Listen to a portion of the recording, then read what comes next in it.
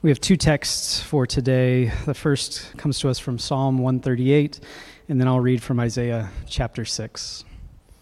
Listen now for a word from God. I give you thanks, O Lord, with my whole heart. Before the gods, I sing your praise. I bow down toward your holy temple and give thanks to your name for your steadfast love and your faithfulness. For you have exalted your name and your word above everything. On the day I called, you answered me. You increased my strength of soul. All the kings of the earth shall praise you, O Lord, for they have heard the words of your mouth. They shall sing of the ways of the Lord, for great is the glory of the Lord. For though the Lord is high, he regards the lowly, but the haughty he perceives from far, far away. Though I walk in the midst of trouble, you preserve me against the wrath of my enemies. You stretch out your hand, and your right hand delivers me. The Lord will fulfill his purpose for me. Your steadfast love, O Lord, endures forever. Do not forsake the work of your hands. And this is from Isaiah 6. In the year that King Uzziah died, I saw the Lord sitting on a throne, high and lofty. The hem of his robe filled the temple. Seraphs were in attendance above him, and each had 6 wings. With 2 they covered their faces, with 2 they covered their feet, and with 2 they flew. And one called to another and said, Holy, holy, holy is the Lord of hosts. The whole earth is full of his glory. The pivots on the threshold shook at the voices of those who called, and the house filled with smoke. And I said, Woe is me! I'm lost, for I am a man of unclean lips, and I live among a people of unclean lips. Yet my eyes have seen the King, the Lord of hosts. Then one of the seraphs flew to me, holding a live coal that had been taken from the altar with a pair of tongs. The seraph touched my mouth with it and said, Now that this has touched your lips, your guilt has departed, and your sin is blotted out. Then I heard the voice of the Lord saying, Whom shall I send, and who will go for us? And I said, Here am I, send me. And he said, Go and say to this people, Keep listening, but don't comprehend. Keep looking, but don't understand. The word of the Lord. Thanks be to God. Let's pray. Good and loving God, thank you again for your word. Thank you for the call that you've placed on our lives. God, thank you for the curiosity that you give us. And God, thank you most of all that we are a people rooted in gratitude and thanksgiving. I pray that you would speak to us this morning, and whatever words we would hear would be yours and not mine. In Jesus' name, amen. So I'm starting a new sermon series called Thoughts on Being a Christian. And you wouldn't think it, but I'm actually really nervous to deliver these thoughts because I don't know how intentionally I have thought about what it means to be a Christian for all of us. I mean, I've answered questions. I've had to have tests throughout ordination. I obviously have done some work, but to ask it in a public way and to try to answer it is something different. And so for the next 4 weeks, we're going to talk about just some of my thoughts on what I think it means to be a Christian. And I'm going to try to be intentionally broad. I'm going to try to cast a wide net.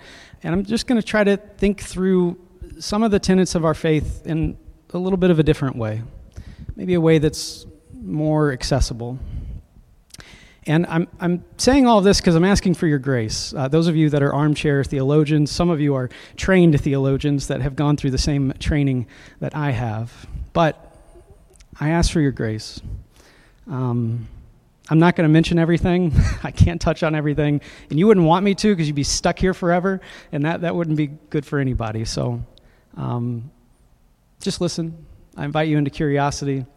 Let me know maybe what I leave out in some of this, or what popped up for you as you were listening. This morning we're going to talk about three components of our faith that I think come out of these texts. The first is call, and then we're going to talk about curiosity, and then we're going to talk about gratitude. Let's start with call. This Isaiah story is a very, very famous passage. You probably heard it before. Raise your hand if you've heard that passage before. The angels coming, yeah. Many of us have heard this passage, and it's used a lot to talk about call stories. Does anyone know what I mean when I use the language of call? I was called. Show of hands real quick. Do you know a little bit about what that is? You might think of it, too, if call doesn't make sense, you might think of it as inspiration. And I don't mean to belittle the theological concept of call. I just mean to cast a little bit wider of a net. It's a kind of inspiration.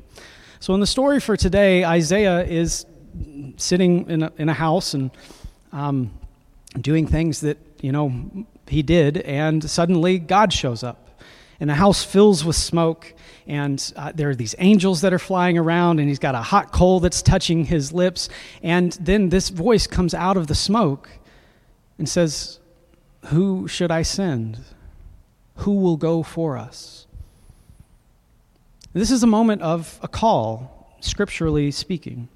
A moment when God's voice sort of breaks through our earthly reality and pierces someone's heart. Affects someone. And what I love about this is that Isaiah does respond to the call, but he does so without knowing what he's getting himself into. Has anyone ever done that? Yeah. You volunteer for something and you had no idea what you were volunteering for. Isaiah does this.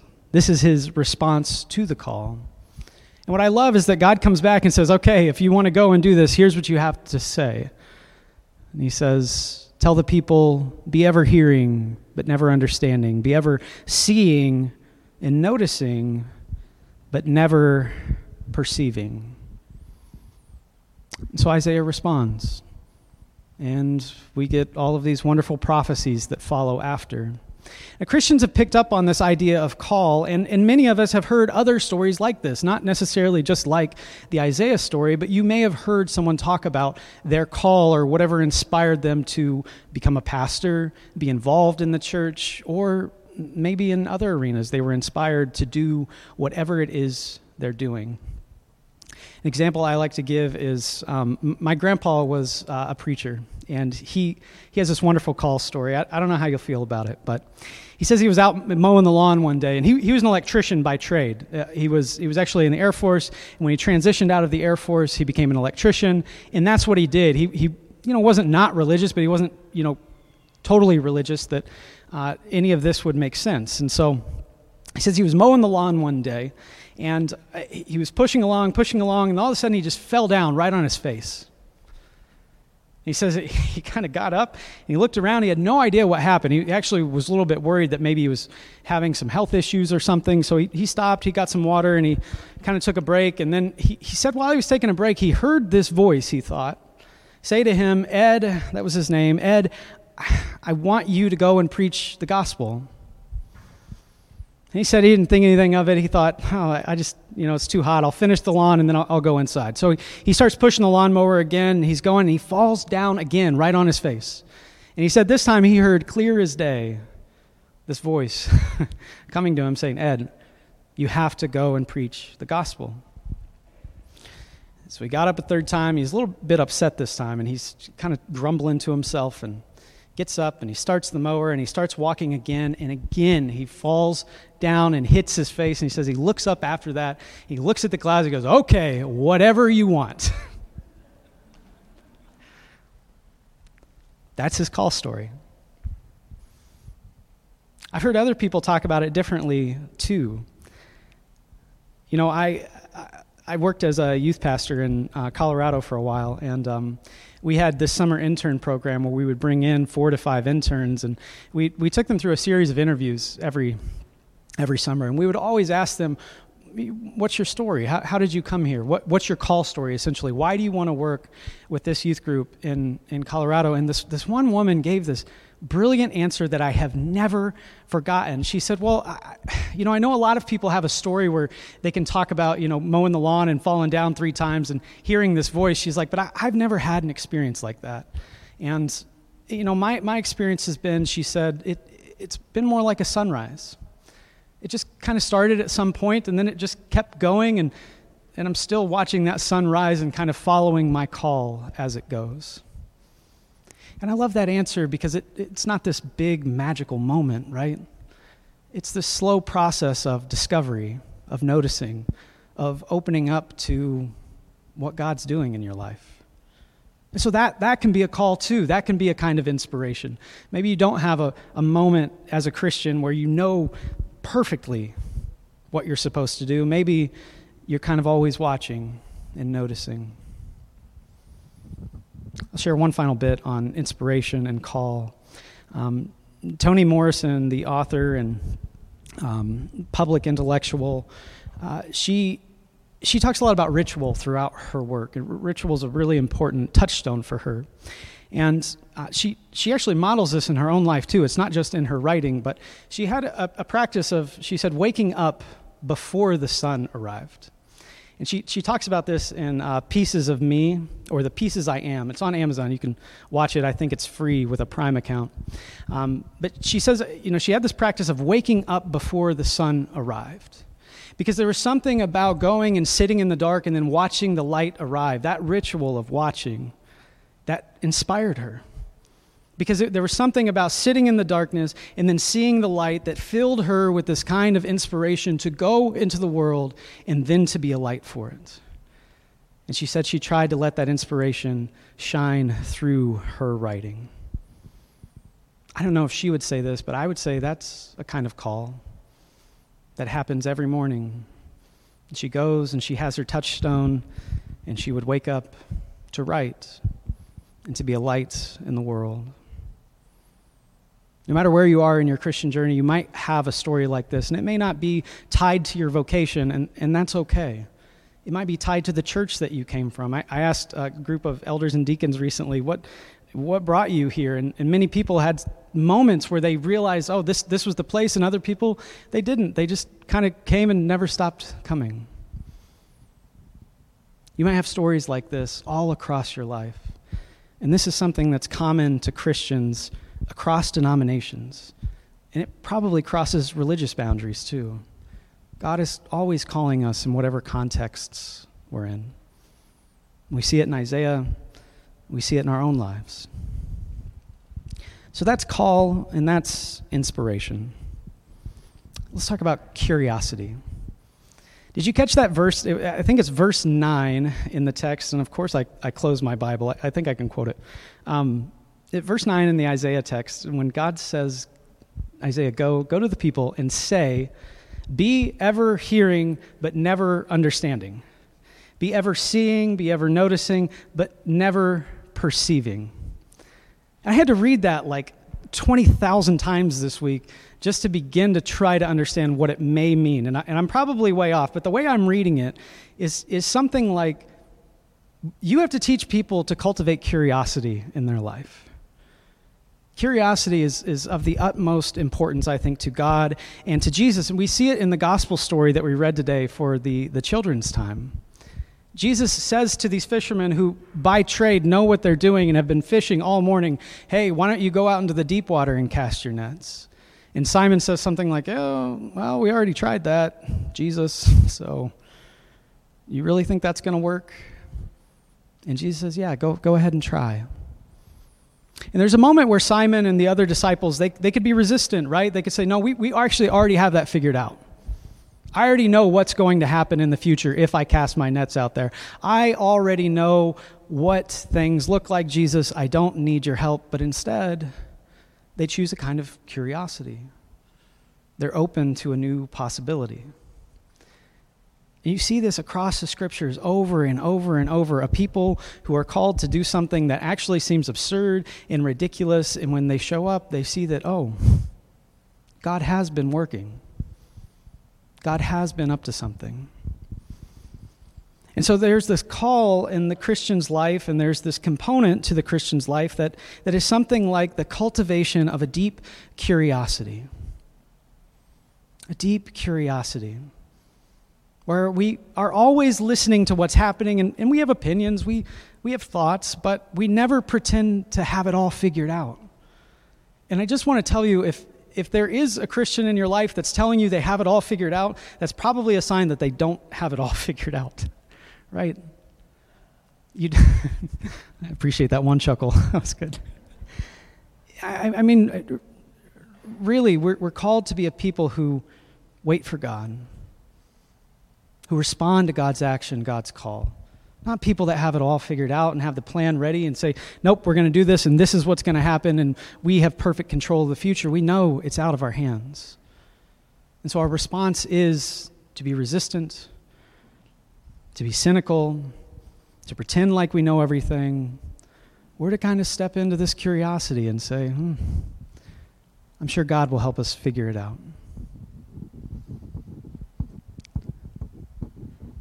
Howard Thurman, who I've talked about a number of times, I think would say that this kind of curiosity is really the genesis of the Christian life. He wants us to do a lot of introspection and ask who we are, but he would also ask us to consider, who is this God that we serve? Who is this God that we serve? The one who comes to fishermen and says, why don't you try fishing over there? The one who is raised from the dead, the one who willingly takes up the cross. Who is this God that we serve? And I think our whole life as Christians is spent in this curiosity of just trying to figure that out. So that's another part of being a Christian. The final thing I want to talk about is gratitude. Do y'all remember when I always want to call you Pastor Emily, and I'm so sorry, Emily, for calling you out. Do you remember when Emily was preaching on stewardship? And she shared this story of going to this pastor's house who had this luncheon. It was like every Sunday, right, Emily? They would invite people over, and they would share this meal.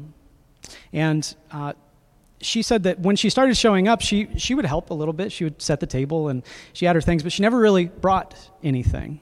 And then she started to notice that how many other people were bringing things, and out of this sort of abundance of gratitude for what these folks were offering, the space that they had created, the way that they had served her and all of these other people, she brought a pie that she made. And she put it on the table. And during that sermon, she invited us to consider, what are we going to bring to the table? And I love that image because this is really This is the crux of what gratitude does for the Christian in their life. Gratitude is the beginning of our life as Christians. We don't do things out of duty and obligation for God. The law has been abolished, as Paul said. You don't have a duty to serve. You're not required to do this. It's not your deep responsibility. You are invited to respond out of the gratitude of what God has done for you and to reflect that back into the world. And it can look like church service. It can look like service in the world. It can look like a lot of different things. But I think that the general call on the Christian's life is respond to the gratitude that you have in your heart. I don't know if you all saw the Stephen Colbert quote that was going around where he was asked about the connection between his faith and his comedy. Did anyone see that? That was all over my news feed recently. If you haven't seen it, go Google Stephen Colbert, thoughts on faith and comedy, and it's wonderful. That sent me down a rabbit trail where I was researching Stephen Colbert and his faith, and I came across this one line that he delivered to an interviewer who asked him why he still maintained his Christian faith even after all these years. And he said, "My expression of gratitude is first and foremost toward Jesus Christ." And I just love that because he's sort of pointing toward this deep Christian idea that everything we do comes out of this sense of gratitude. And so he maintains his faith because his original gratefulness comes from however Jesus touched his life. And what a beautiful thing for someone who, at least on the outside, seems to have a lot of things figured out and a lot going for them. At the root of what he does is deep, deep gratitude. This is what the psalmist is talking about too in the psalm that we read for today. They're saying something like, I will bow down to you, I will praise you, I will be thankful for your steadfast love and your faithfulness and all these wonderful things. And then, I don't know if you noticed this, at the end it kind of turns. And he says, even in the face of enemies, I will praise you. Even though I'm surrounded on all sides, I will praise you. Even though there's trouble, I'll continue to be thankful. And what I really appreciate about this psalm is that it calls us to this kind of gratitude and deep thanksgiving, even when things aren't going well for us. And this is a mark of a Christian. The expression of gratitude, even when maybe we don't have a reason to be grateful, or at least on the outside, it doesn't seem that there's much to be grateful for. It's a good reminder for us. I love the language, too, in the psalm. It's almost like the writer is trying to do the thing they know they need to do. I will do this. Not I do praise you. Not I do feel thankful for you, but I will do this when it feels good again. Gratitude. So those are my initial thoughts on being a Christian. Call, curiosity, and gratitude. And I'd love to know, send me an email this week. Let me know what you think of those. Tell me your call story. Tell me what you're grateful for. Tell me what curiosities you have. I would enjoy reading those and just processing them with you. Let's pray.